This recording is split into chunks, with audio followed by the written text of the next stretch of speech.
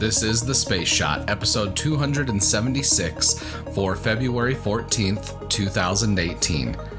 Near Shoemaker, Voyager 1, Solar Max, and Sky-Brasil 1. I'm John Molnix, and happy Valentine's Day.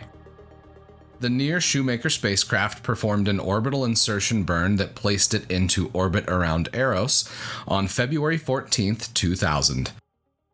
The Near in Near Shoemaker stands for Near-Earth Asteroid Rendezvous and is named in part after Gene Shoemaker, the co-discoverer of comet Shoemaker-Levy 9. Shoemaker was a geologist and astronomer who died in a car crash in 1997. His legacy of discovery lived on in the Near Shoemaker spacecraft, as it continued to explore Eros from orbit from 2000 until 2001.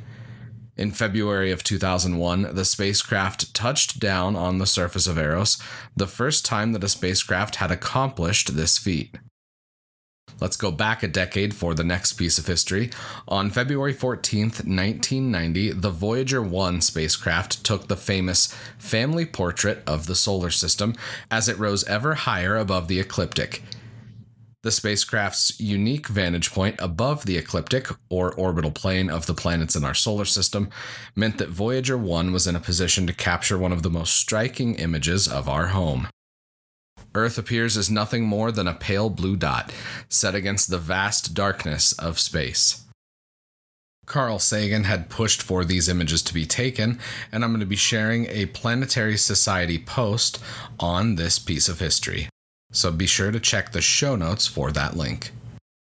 On or in orbit of our little blue dot lives everyone we've ever known. I've talked about Voyager 1 in the past, in episodes 104 and 182, among other ones. While looking back at the previous episodes that I've discussed Voyager, I stumbled across episode 183. I had forgotten how much I liked that episode, so download it again and give it a listen. This may not come as a shock to everyone that listens to this podcast, but one of my favorite movies is The Dream is Alive. As a kid, it was one of my favorites, and I still make a point of watching it once a year, just because it's awesome.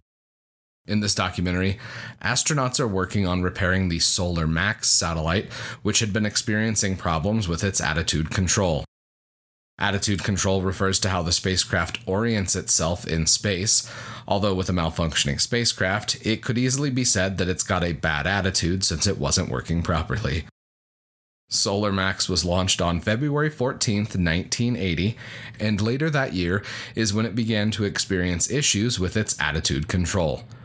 4 years after launch, Solar Max was repaired by the crew of the Space Shuttle Challenger, which was filmed for The Dream is Alive, and this allowed the spacecraft to stay in orbit, performing science for years after the repair mission. Full disclosure for this next bit of history, I work for AT&T, and this podcast in no way reflects the views of AT&T or any of its subsidiaries, nor have I been compensated in any way for mentioning this launch. With that out of the way, the last bit of history is obviously a commercial launch. On February 14th, 2016, an Ariane 5 launched the Sky-Brasil 1 and Telcom 3S satellites.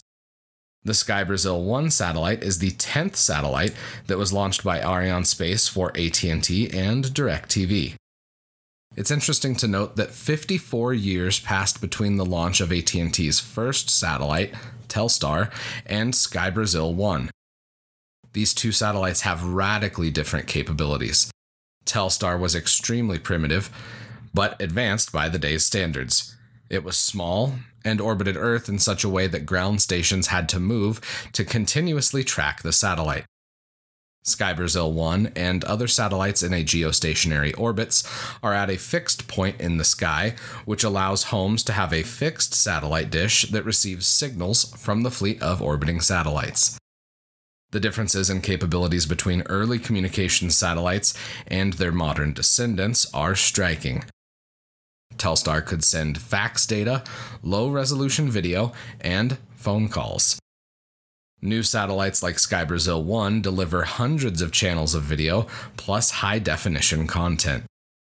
Now, in a bit of related news, SpaceX is scheduled to launch the first 2 of its Starlink satellites that will be the demonstrators for the proposed space-based internet that the company is going to be deploying. The launch of the first 2 Starlink satellites is slated for February 17th, and it will be the 4th SpaceX launch this year. I would really appreciate it if you could venture into the Apple Podcasts app or your podcast app of choice and leave a review for the Space Shot. To those of you that have already left reviews, thank you. For everyone else, reviews are critical because a steady stream of reviews helps ensure that the Space Shot stays higher up in the Apple Podcasts search algorithm. As always, the show notes have more information on today's episode. You can hit me up on Instagram and Twitter. Find me at John Molnix. I'm always up to chat. You can also connect with me on Facebook. Just search The Space Shot or click the links in the show notes. Tomorrow, Galileo. I'm John Molnix, and I'll catch you on the flip side.